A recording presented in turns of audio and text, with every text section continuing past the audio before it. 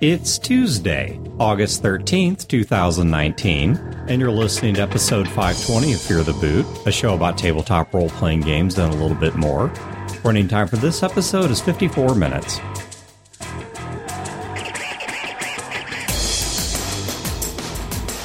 Welcome to Fear the Boot. My name is Dan. This is Wayne. My name's Chad. And I'm Dale. Who? Yeah, all right, so let's start with that. We have with us today a guest host named Dale. Mm-hmm. So, Dale, do you want to introduce yourself, or do you want Chad to do it? Why don't you do it? No, go ahead, Chad. You have a website. I don't even know what your website's called. Well, my website is called johnbrazer.com. Mm-hmm. I am a president of an RPG publishing company called John Brazer Enterprises. Can also be found at brazzers.com. No. We linked johnbrazer.com in the show notes of a prior episode. If you guys, after hearing Dale, fall in love with him and everything he does, which I know you will, you can go to the show notes and find another link to johnbrazzers.com and get your John on with the Brazzers and take a look at what he is doing. I mean, jokes aside, seriously, do give this website a click and take a look at what he's doing. Now I just picture this website that's just him in bras. And I don't want to go there. No, that's Brazier, not Brazzer. Brazzers is like a low-rent version of Pornhub. Very much so, yes. That does publicity stunts at golf tournaments. Yeah, my website predates it. That's all I have to say. At least as far as a lawsuit here. Well, it's far enough away that it's not going to be. Porn makes a lot of money. Why would you not sue here? Because I'm sure he's they have rolling more in RPG cash. Okay. That's why. That's true. That's true. They have considerably more money than me. There's no way porn doesn't make more money than an RPG. That's true. Company. They have something you don't, Porn. which is weirdly sexy lawyers. Yeah. And you don't have that. You don't know. You don't know this man. Well, Maybe no, he does have a whole cadre of sexy lawyers. I do. Because as a divorce podcaster, unlike Johnny G, I can tell you about the amount of podcast pussy I'm swimming in, and it's not much. So I know all about exactly where he's at. I know he does not have sexy lawyers. Fair. Now, I do have effective lawyers. I've got both a business and criminal lawyer that are damn good, but neither of them are sexy. No. So we will link johnbrazer.com, which Thank you. I'm to understand was a character name? Yes. John Brazer originally was a World of Darkness character name, and you should see the smile on Dan's face right now. Just We were having an interesting World of Darkness conversation at dinner we're not going to repeat. But, yeah, okay, so I didn't know it was World of Darkness. Which World of Darkness? Was it like, was he a vampire? Hold on, let's pause right here, because there's probably people who don't know what is on the website. And so at this point, it's World of Darkness law porn. That's what the audience is getting. That's what the audience wants. I mean, that After may be 13 years, I think I would know. That may be what they want, but it's not what they're going to get if they go there. So what would they get if they go there? Okay, John Brazer Enterprises is an RPG publishing company focused around Pathfinder, D&D 5th Edition, Traveler, and 13th Age. Cool. So we make compatible products for that are freaking awesome, that you should absolutely go to and download every last one right now.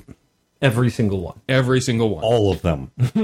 So, yes, I will link that in the show notes, and people can go take a look at that. Yes. The other way in which we've gotten to know Dale is Dale recently moved to the St. Louis area, and Chad bogarted from Caleb, which was kind of a dick move. Boy, was it. And he is now playing in their Blades of Darkness game. Blades in the Dark. Blades in the Dark. I just said Blades of Darkness. I just World made of up Darkness. I mean, it was a whole theme. What the hell? It's all one game. It is. This is our Kevin Symbieta multiverse. That's right. Someone copyright Blades of Darkness.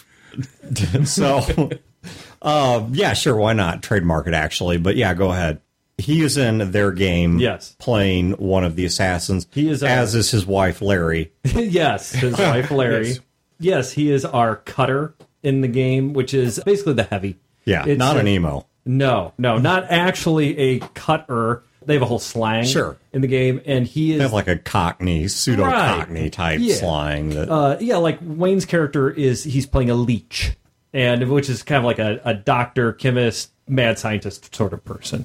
But yeah, Dale, you are our cutter That's correct. Yep, and who's our heavy punch first, ask questions later sort of guy. Yes. So kind of like a bruiser. He is, but he actually has like this whole spiritual connection. He's tough and mean and angry, and like how he vents stress is by getting into underground boxing rings. Like he gets into this big, huge fight and assassination contract, and how he cools off is stepping into the ring for money. Right? Huh. So, I mean, we're talking about a tough hombre here. Okay. All of his skills revolve around the ghosts and the supernatural. He can punch ghosts. He can, like, sense them and stuff. It's very weird. It's plausible. Yeah. I think in this most- setting it is. Most people can punch ghosts. Right. You just haven't encountered enough yet to know it. Yeah. But, I mean, how many people have tried? Like, I know. Yeah, I've heard a lot of ghost stories. Have you ever heard one that's like, and then I tried to punch it? Right. None of them end that way. You know, you are going to get emails about... Somebody punching a ghost. That's fine. Yeah. We'll have an episode about that. People's ghost punching stories. We'll get Broder on here to talk about that, and I'm sure he'll have all kinds of great things to say. But, yeah, I mean, you hear all these stories about people encountering ghosts, and they run away, or they try to take a picture with the world's worst camera, or God knows what. But you never hear, I tried to just lay its ass punch them. out. Yeah. And I look at Ghostbusters. They ran away. The librarian. screamed at 'em. exactly. The librarian just screamed at him. I think I've been screamed at by a librarian. I have punch been. him? No, I just nor did I run away. We just laughed at him. Yeah. This was back when I was in high school, and a whole bunch of us were doing a senior research paper, and we were irritating the hell out of the staff there. And in truth, we're probably being jerks. Oh, yeah. Given our age and all. Right. In retrospect, I'm sure I disapprove of everything I was doing. But I'm just saying, I've been yelled at by a librarian, and I didn't run, and Didn't punch. I did not lay her out either. We just kind of, quieted down and got back to work. and then laughed at her and got noisy again. So, I mean, it's, the maturity of that age. Yep. But, all right. So, what we're going to talk about today is actually something that relates to what's going on Brazzers.com. So we didn't get the story, though, of John Brazier. What World of Darkness setting was John Brazier from? All right, so it was Vampire the Masquerade 2nd edition. Okay. 3rd edition was out, and the GM pulled a little bit from it, but that's beside the point. And what edition did New World of Darkness occur? I think that was actually 4. Okay. I'm not entirely sure, but I think that's if you just went by Microsoft math of 1, Yeah. 2, 3, 3, 1, 95. 5, Yeah. I think it would be number 4. 95, 97, 2007. Yeah, 8. exactly. Right. Okay, so it was a vampire character. And actually, speaking of such things, somebody did point out to me that like 12 years ago, I made a promise that if they ever came out with Hunters Hunted 2, we would review it. You would review it. Well, we're Not gonna we. There's Okay, no we in but this. I made the promise. So now, whether it's a regular or negative, I don't know what it's going to be. I have to review it. But they call the old World Darkness now, like the stuff that's still being made by like the original White Wolf crew. Yeah. They call it something else. They don't call it World of Darkness anymore. Chronicles of Darkness. Chronicles of Dark. I knew it was something weird like that, like Dark Domains or something, but they have some other name for it. It's not World of Darkness anymore. Because I was reading this Promethean book, so I'm playing in a Promethean 2nd edition game, and I noted in there, they're like, you can find it in this or other, whatever that Mad Lib set of adjectives and nouns was, book. And I'm like, so they're not calling it, which makes sense because they don't own it anymore. Right. That passed off to CCP, and I don't know what they've done with it since, but It's a very tangled web of legalness. yeah, and overlapping, equally offended social circles, but whatever. So, Dale, one of the things that you were talking to us about at dinner tonight is you were asking about the games that I'm currently involved in. And the D&D game where I was playing my beautiful, beautiful Waymick has unfortunately sort of stumbled. Though I was telling them I did get out of this a miracle, which is Julia made the mistake of telling me that somebody else, whose name I forget, has this picture, and it's not pornographic or anything. When somebody says I have a picture, but it's not pornographic or anything, it's porn. Yeah. No, this is not. I can show you this, and there's no. It's tasteful. No, it's That is distasteful. It's distasteful. It's just not nude. And it has a strapping lion man sort of thing and a strapping tiger man sort of thing. And Julia was telling me that some friend of hers, whose name I forget, keeps like goatseeing her with this picture. Like when she least expects it, he drops this picture on her. Right. And so I've now started doing the exact same thing to her, where like she'll ask me a question in the middle of the day because she's stuck on some PHP or something. And so she'll be like, hey, how do you do this? And I'll give her 3 lines of code and then bomb her with that picture and then give her the rest of the code. So we were just talking about, gaming and stuff and my current games. And where I thought you were going with that was asking about the Skies of Glass game. Now, one of the things that brought to mind with Skies of Glass is the fact that Skies of Glass is a homebrew. And in fact, a lot... It's not homebrew, it's just pre-published. Well, I mean, either way, it was... Look, D&D was somebody's homebrew. Unfortunately, the people who homebrewed it are either dead or not in good shape, but nonetheless, it was a homebrew game. It's not a homebrew to anyone else, but it was to them. And so as someone that has been writing games and writing game material, going back to the early 90s when Tex and I were writing for Battletech and actually created some amount of pseudo-canon for the setting and have characters that we were assigned to develop and such. And then into the mid-90s when I created what were some of my most enduring, at least within our group, games, like Skies of Glass, Epoch of Raisos and such. And now Skies of Glass, as we're actually playing it, and I'm ever so slowly working on a rules wiki. That got me thinking about game writing and game development. And you, obviously, on your website, johnbrazier.com, publish stuff for a variety of games. And one of the points that Chad brought up in discussing this, very diplomatically, was that he said that one of the comments you made to him, I don't remember if it was prior to a game or over dinner, he told me, and I don't recall. It's dinner at the best Greek restaurant in South County. Okay. You were having dinner at the one Greek restaurant in South County. I know. Shockingly, there's actually quite a few. I know. But you were talking about the differences in writing for different games. And one of the examples that Chad tossed at me, and I don't know how representative this was of the entire conversation. And feel free to say Chad's full of shit. I didn't say that.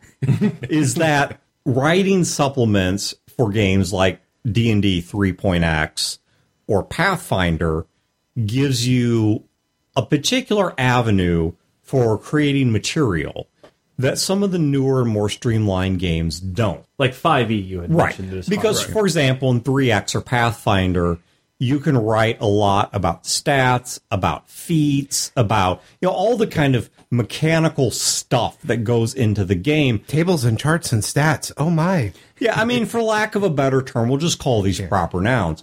Whereas in a game like 5e, which is far more flattened mathematically, and where characters don't have as many moving parts they have to set up each and every level, that sort of takes away your ability to put that in the books and changes how you write those books. Now, I think where this applies to our audience as a whole is everyone that is involved in a role-playing game is some degree of a creative individual, because you are creating your character, you're creating your interpretation of that character. If you're a GM, you might be creating a setting or even a whole system. And so everyone is looking to add things to their gaming experience. That's the nature of gaming. And even if you're not directly looking to add things to the gaming experience, which I think would be hard for me to buy given the nature of gaming, there certainly still is the interesting side of this of how does the sausage get made? How do we go from someone who has an idea to the actual published products that we are consuming? You represent a microcosm of that because of the fact that you are simultaneously not just working on multiple editions of D&D, but also working on games that are wildly outside of the pitch and tenor of D&D, like Traveler, where you may die in the foreword of the book. And so I'm kind of curious because Chad was talking about, at least per his version of events, and maybe this is accurate. I don't know. I'm not saying it's not. I don't know either, to be honest with you. So that you were talking about some of the struggles that games like 5e create because of the limitations of what you can add to the game. And I'm curious to hear you talk about, whether it's struggles or successes or whatever, what it is like to create for all of this stuff. Okay, a little background here. First off, let's start with the beginning of the OGL, that 3rd edition. 3rd edition, for those of you that don't know, Wizards of the Coast released 95+% of their rules on what they called the Open Gaming License. This license allowed anyone to take whatever they want from those rules and do whatever they so desired. It was really great, really wonderful, very friendly to the publisher, to the homebrewer, to anyone that wanted to do whatever they wanted. And so we got a number of things like Spycraft, Mutants and Masterminds, for example. Pathfinder? Eventually Pathfinder, yes. It allowed people to make things for Dungeons & Dragons that simply could not be done before without a specific paid, signed-for license from then TSR. Yep, and that's basically what Pathfinder started off as, was creating modules and content based on the OGL. Pathfinder was a D&D publication before it became Pathfinder. Yeah. Exactly. And whenever Wizards decided to move on to a different edition, they said, well, there's this audience here that likes this current edition. We're just going to take that current edition, make a few tweaks and changes to it, and re-release it, and people loved it. One of the interesting things about the OGL is it was written in such a way that it cannot be sunset. That's my understanding. I'm not a lawyer, but my understanding from Ryan Dancy, who's one of the people who helped formulate it, is that it was written such that it cannot be rescinded. That is correct. The OGL itself says flat out right in there that this is perpetual. It's good for all time, basically. In the year 3001, you can still use 3rd edition D&D material. Which is a waste, because you should be living Battletech at that point. Yeah. But if something possesses you to do this, then go ahead. Well, I imagine at that point it'll just be streamed directly into our brains. But that's beside the point. Anyways, so compare that with today's licensing standards. 5th edition D&D and a number of other games along those same lines, the license on them is, okay, you can only make stuff for this game. You can't even make another setting for it without it becoming our property. This is for D&D 5th edition. This is for Traveller 2nd edition. This is for a whole host of other number of games. Okay, so we're not obviously going to expect you to be a lawyer. So everyone, please take this with the obvious disclaimers. But could you explain that a little bit? So what is the license with 5th edition? Okay, the license with 5th edition, there's actually 2 of them. First is the OGL. So you can take what Wizards has released and write whatever you want with it. Okay. What's not there is any of the setting material. So you can't write... Beholder, Strahd, exactly. Forgotten Realms. Yeah, and I noticed they did a few minor things too, where looking at a class, say sorcerers, you get one of the origins, you don't get all of them. You don't get all the schools of magic for a wizard. Precisely. They limit some of that to make you want to buy the game. Exactly. They released a smaller amount, a very generous amount, mind you, but a smaller amount over the OGL. So you can still create whatever you want. You can create your own setting. You can create a 5th edition modern, since Wizards hasn't made a 5th edition modern. You can create some random game called Waymix and Wannabes, if you so desire. No, you can't. You can only create the Waymick part. Yeah, no, we're going to pretend we didn't even hear that. No Waymix. Okay, no, you can't make Waymix, sorry. I'd be slow on that anyway, because I have 2 5th edition modules I need to make first. One is Gnarl Knows Gnolls, all words starting with a G, which will be a Gnoll handbook, which will be significantly better than anything on the market right now. There'd be a lot of stuff on gnomes in there. No. G-N-O, no. No. Okay. And the other one is Johnny G and I want to collaborate on a fully inclusive Odiug source book. And I have to explain the name because they have G-rated this a bit, but as of 2nd edition on back, they said that Odiugs actually made the houses that they lived in out of fecal matter. I knew this was going to be Igloo. Igloo. So yes, Johnny G and I need to make Igloo, which is a game about playing Odiugs. And I was even working on like a Secret Lives of Gingerbread Men type thing where like we're going to include a fudge recipe and you have to like make their little village, and based on how the village is made and how it looks, it has different stats and traits and such.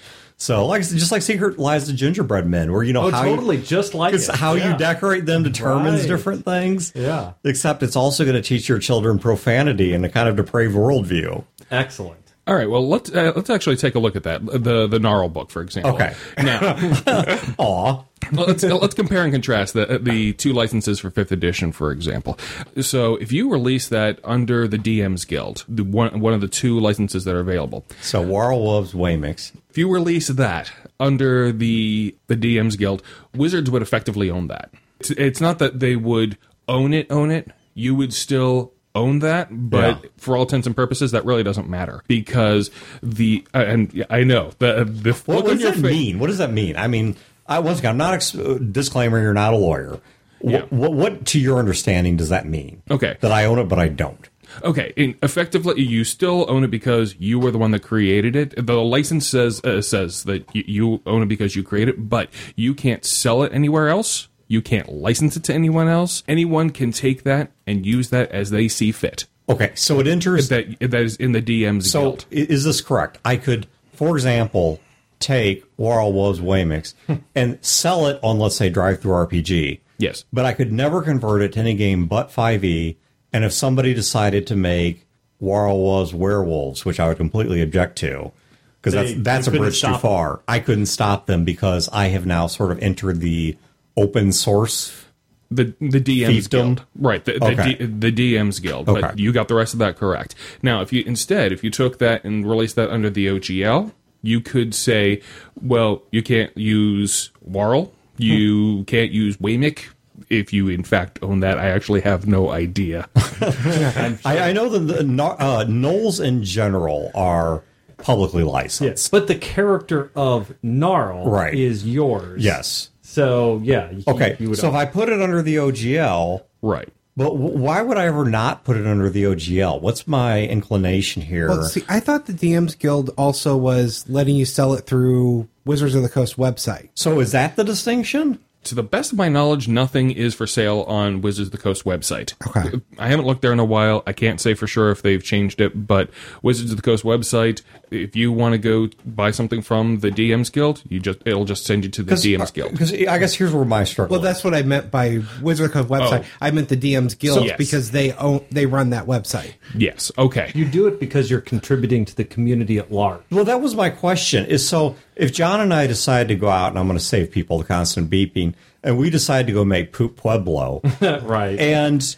what would my motivation be to put this under the DM's Guild and not just put it OGL, assuming ODIGs are public, which I think they are, but I'm not positive. We'll say they are. They're Let's just OGL. pretend they are. Okay, so they're RGL. So what would motivate me to put this under the DM's Guild? Okay, now if you wanted to put that in Cormyr, in the Forgotten Realms, if you wanted to set that in under Strahd's Castle. So it's reciprocal. I get access back to their stuff. Exactly. Okay, now I'm starting to follow. Yeah. And again, you are contributing to the D&D culture. The same way that large. people write open source software. Right. So I'm not saying I don't get it at all. I'm just trying to dissect this a bit. Well, and then it's on the DM Guild website. People that are looking there will see it there. It's a platform. Versus having to send them over to DriveThruRPG, which is... DriveThruRPG has some really great stuff on it, and you're overwhelmed when you go to it by the sheer amount of stuff. Sure. Or you just put it up on your own little personal blog. Well, there is always that you can also do that under the OGL as well. Mm-hmm. Now, here's the thing: DriveThruRPG and the DM's Guild, it's the same company. Chinese wall between them. Otherwise, they're the same thing. From the short time that I ran D&D Adventure League, the DM's Guild is something that you get involved with while doing that. And I knew right away when it was sending me over, this is attached to my DriveThruRPG account to get the things that you need as a GM running it. Those resources are on DriveThruRPG. But that's where you end up at. That's not where you start at. Right. Mm-hmm. Now, the big disadvantage with it, though, besides you own the rights, but you can let everybody use it, the big disadvantage is DM's Guild takes 50% of everything that you make, as compared to... Yikes. Yes. That's a lot higher than an agenting fee. So this is really weird. I was thinking that the DM's Guild, because I knew nothing about any of this, right? I was thinking the DM's Guild, you didn't make any money. you just put it out there, and it's a whole bunch, like you said, open source. It's like people put out, they go to GitHub and they put tons of open source stuff out there and whatever. They fix part of the Linux kernel just because they're just feeling doing it bored. Yeah, because it adds to the community, or they're bored. Yeah. It's a hobby, and it's cool. No, this is for money. To me, that was like, okay, that's pretty cool. That's legit. No one's making any money off this, and it's helping the hobby.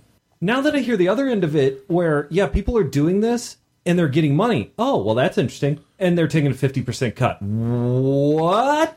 It's a weird emotional thing. Yeah. But I was totally fine with free. if it was free, I would understand the motivation. Yeah. But the moment you say you're going to get paid, but we deserve half of the money, that's a lot. Yeah. I mean, if is.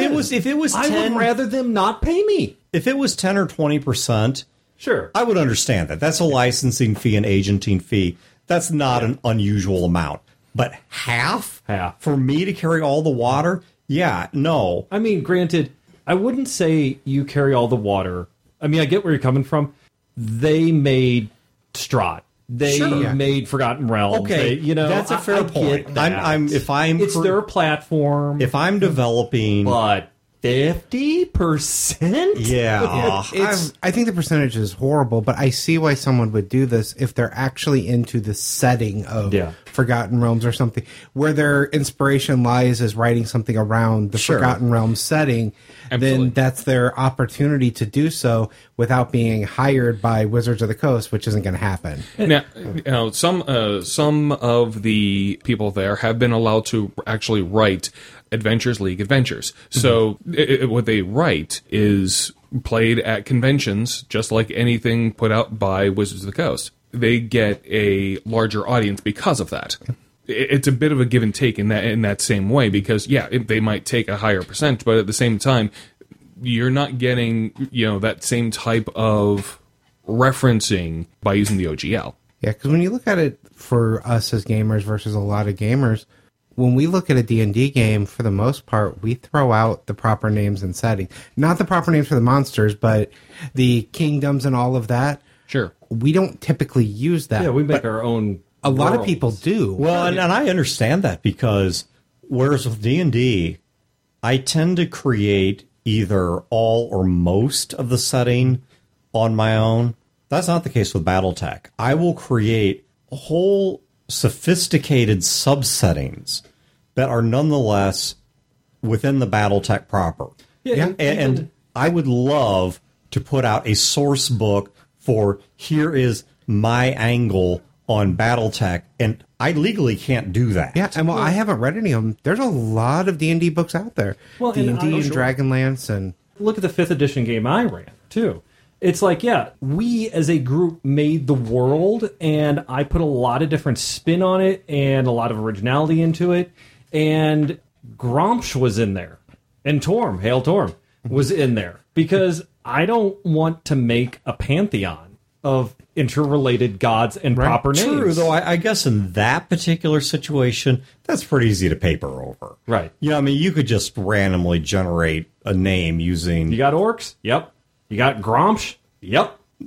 We just call them Gorsh, I mean, you can paper over that pretty easily, but if you're... I mean, let's go back to BattleTech. I had this entire book I wanted to write that actually I almost got permission to write in the waning days of the original FASA Corporation about what was going on in terms of both independent and sponsored resistance behind the clan lines. What the Inner was doing, once again, it's the small scale or the large scale, to try and interfere with the clan occupation. That's not something I can meaningfully adapt to a generic setting. I can't paper that over. I mean, I could, but it would be so much that I'd effectively be writing any random rebellion. I mean, it would make no sense anymore. And so... And also, you wouldn't have the motivation to do it. Yeah, and I wouldn't care as much because of the fact that I'm just not as invested in it. So I do see the motivation, and I will say that as someone who likes BattleTech that much, that if they said, you know what, we'll let you do it, and we'll even kind of pseudo, in pencil, call it official, but we want 50% of it, I might still do it. Yeah, I might do something like that for Marvel or DC, or if City of Heroes was releasing content, because they had a couple books. Yeah. I mean, I have 20,000 words on the origin of one of my characters, but all of it is tied into that universe, and I can't paper that over. So let's flip this around, though. Sitting here before us in this brilliant red shirt is a man who chose one over the other. Yeah, I was about to ask if you've released anything. Yeah, so what is it you're doing and why? Yeah, what is the motivation? Okay, well, I haven't released anything on the DM's Guild, but I have released something on the Traveler Aid Society, or the TAS as it's called. It's the exact same thing as the DM's Guild, except for Mongoose Traveler 2nd Edition.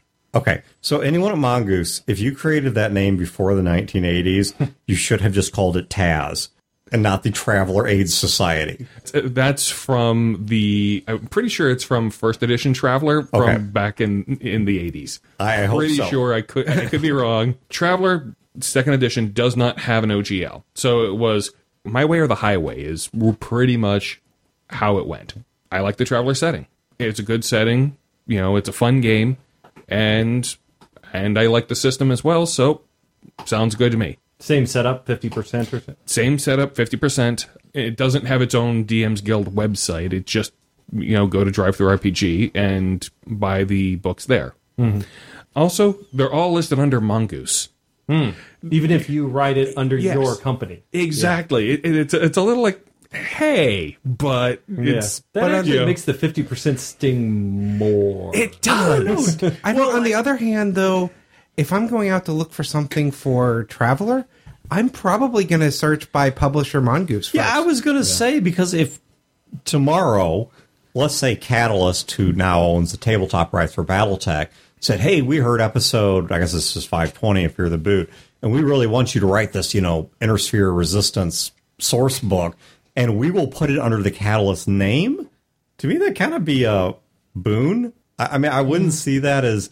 unless they wanted to take my name out of the credits, I don't think that would really bother me. No, you create the file yourself, so you put yourself right in there. Little legal text you got to put in. Yeah, and if they put that under Catalyst, that kind of feel weirdly validating to me. One thing I'm curious about with these is, are there any rules around formats? So, do they give you a template that you have to start with to cover? We want a table of contents, or we want this font. 5 pages of hardcore porn. I'm not going to speak to the DM's Guild because I don't. Yeah, you haven't actually released on it there. Yeah, but you've released here. So. Well, okay, so for Traveler, no, it's just here you go. They did release a downloadable pack of here. If you want to use this, this, and this, go for it. Anything like a style guide of just these are our recommendations? Mongoose did list. Here's the fonts we used. Okay. So you can go out and find them. That's at least a start.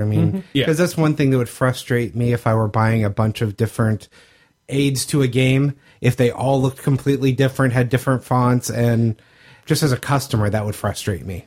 Exactly. Yeah, it helps make your product look like the official company product. So it does do exactly what you were just saying there. So Dan, you did have an original question that you said was totally the topic that I completely agreed to. So why don't you roll back to that? All right. So and ask your question. Do you find a game like 5th edition harder to create supplements for? No legal reasons. We're talking purely creatively. Purely in terms of trying to create something that fits in well with the existing game. Do you find something like 5th edition that's more rules light or more flattened, I guess numerically, harder to write for than something like Pathfinder or 3X, which has a lot more space under the hood? Numerically, in the way that Pathfinder has the base attack bonus that goes 1 to 20? Sure. No. It's just like, oh, okay, this is the system, work with that. Having said that, Pathfinder has a lot more what I call fiddly bits.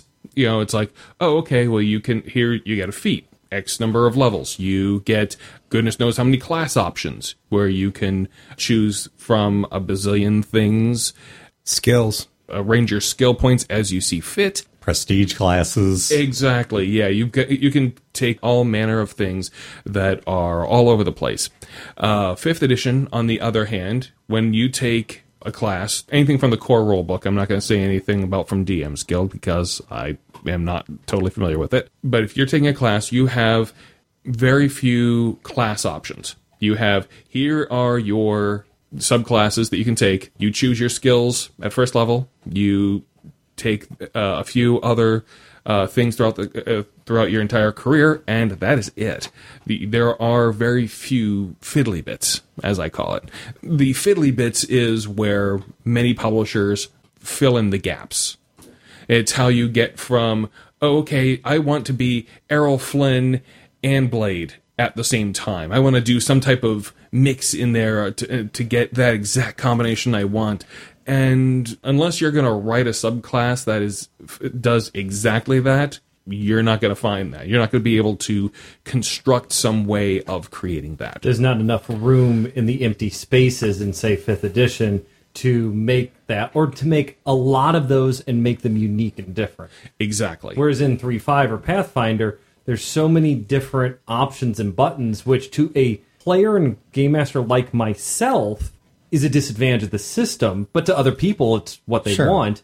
There is more of that empty space to make things and move things around and to make it all within theme and to make it all fit. Exactly. Let me tell you why I think that's good. And this is purely subjective. All right, this comes completely down to my preferences as a player, as a GM, as a consumer of RPGs, and I am not at all trying to spin as right fun versus bad wrong fun. We'd be talking about pineapple pizza if I wanted to go that route. And you'd be so wrong. And I'd be so right. But one of the frustrations that I had with role-playing games throughout the 80s and 90s in particular, and this started to get better in the mid to late 90s, and I think certainly got better post D20 boom, because there was the OGL, but then there was also the D20 license. And unlike the OGL, the D20 license, that actually could be rescinded, and it was rescinded. There are no longer any official D20 products. That was a separate thing, and I'm a little fuzzy on the distinction, but we've had people on the show that did understand it, so search through our library if you really want to know. The point being, and one of the frustrations I had was that as somebody that tends to run story and character-driven games, I have rarely felt the need to add more numerical stuff to the game. And I think I'm particularly averse to this because of the fact that it seems, and this is not always true, but oftentimes when a new source book comes out and they add more numerical stuff, there is this urge, and I don't know if it's because this is what the writers are passionate about, or they want to move the product, or what it is, but instead of adding diversity, they add power. They go up. You know, the game doesn't go out, it just goes straight up. You saw this big time with Rifts. Every Rift sourcebook that came out, the options that were in there were more powerful than any Rift sourcebook that had come Which before. is shocking, because the baseline starting point is pretty powerful. Yeah, it is. Well, I look at a game I think did well with this initially. When I look back at all the BattleTech books, it was things like, this is a source book for dropships. Yes. This is a source book for air support. It was actually filling in those needs that Or were here's different. a whole source book that just explained the inner workings of a war. We're not adding new technology or whatever, but here's what the people were like, and the battles were like, and the setting was like. And then they did the clans and started doing more power. Exactly. And then the clans came along and changed all of that. And now they're apparently regretting that, because BattleTech is about to Because get it sucked. Well, it's about to get a soft reboot where they are going It's a hard reboot. They're going to head. advance the storyline 100 years into the future. And they're apparently going to flatten the technology level so it's all equal, and will give themselves the space to kind of restart the story a little bit. I don't know where they're going with that. There's a lot of speculation, and I don't have any more insight than anyone else does. But I know it's a thing that's going on. Let's take, for example, what I wanted to write for BattleTech and almost did get a chance to write. There was going to be no new technology in there. There was going to be no power creep. I didn't have to really write any new statistical blocks at all to make this work. This was about culture and personalities and history and things like that. And now, once again, I recognize that this is a style of play. First of all, not every book has to go up as opposed to out, even with numbers.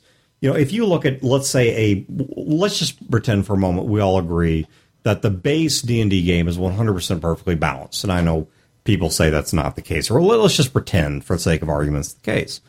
Well, people want options, right? We don't all want to play the same thing. If we said we're going to run a D&D game right now, Wayne's going to have a hankering for one class, I'm going to have a hankering for another. We want to play different things. It's okay. You won't play a Wayman. No, actually, typically I want to play a cleric. But a Wayman cleric.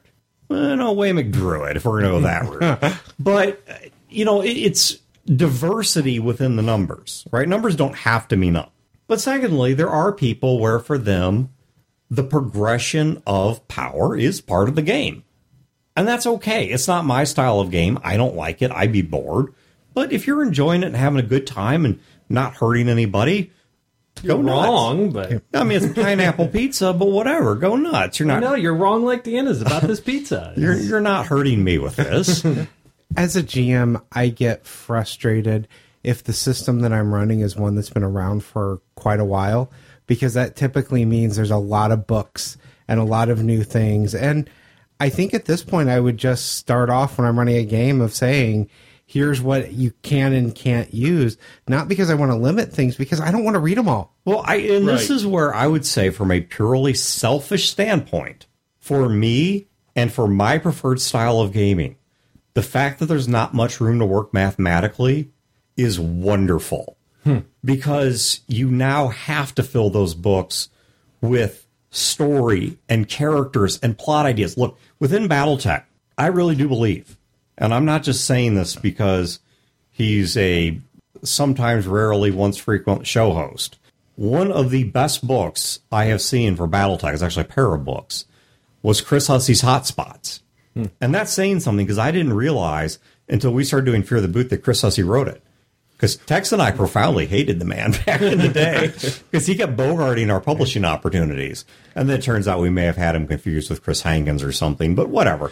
That's his fault still for having a similar name.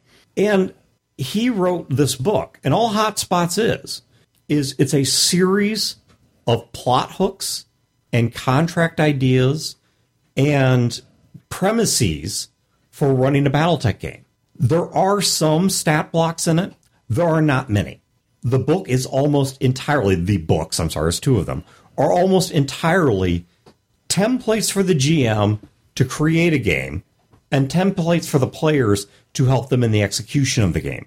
Things like contracts that they can look at, such as describe the terms of the plot as they're going to understand it. And I loved it. I think it is one of the best role-playing supplements I have ever seen, if we just pretend it wasn't created by Chris. And for me, it is great because, jokes aside, if I actually decided to sit down and write Gnarl Nose Knowles, or John and I actually sat down and wrote Poop Pueblo, yeah, there would have to be some stats in there to explain our approach to creating PCs within that race and such. But 90+% of that book, it'd be setting, it'd be story, it'd be character personalities, it'd be culture, it'd be society. It wouldn't be, well, here's this class and this prestige class and this magic weapon and this spell and this, whatever. And for me, that's not what I feel I need more of in most games. There are some that feel kind of narrow to me, but most games don't feel that way to me. So we were talking about I think it was at Gaming one day, one of the supplements that you wrote that I find fascinating, and I'm curious if it has like stat blocks and things. The Animal one for Traveler. Oh, yes. Okay, the Creatures of Distant Worlds. Yes. Or the revision of it now, which just came out like a month ago. So, okay, explain to me, what is this? Is this like... It's the monster manual for Traveler. Okay, so it's like Alien... But Traveler doesn't have aliens. Not really.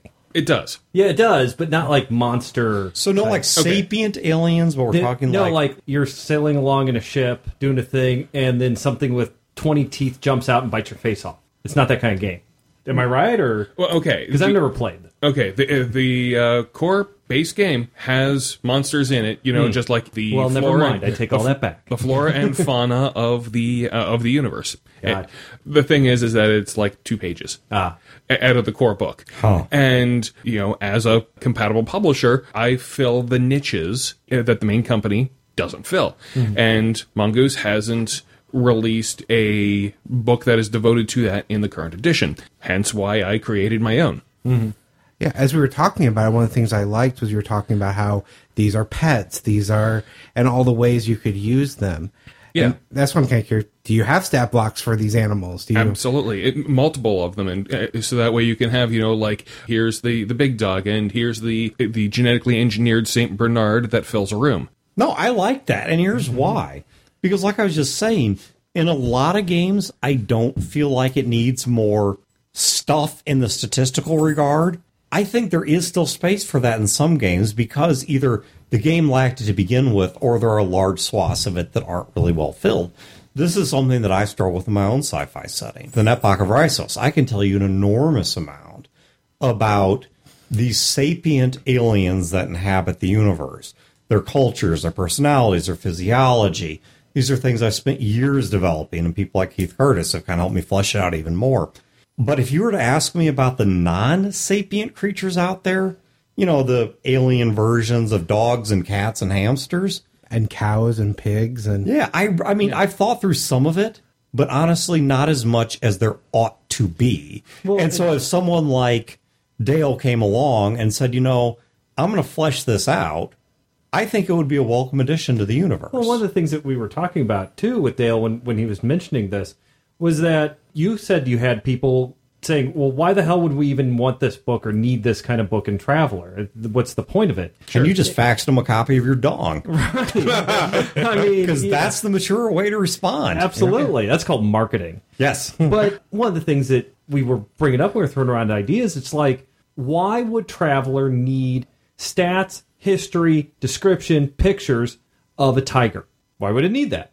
Well, you ever run into a space pirate? Maybe Space Pirate's pretty eccentric.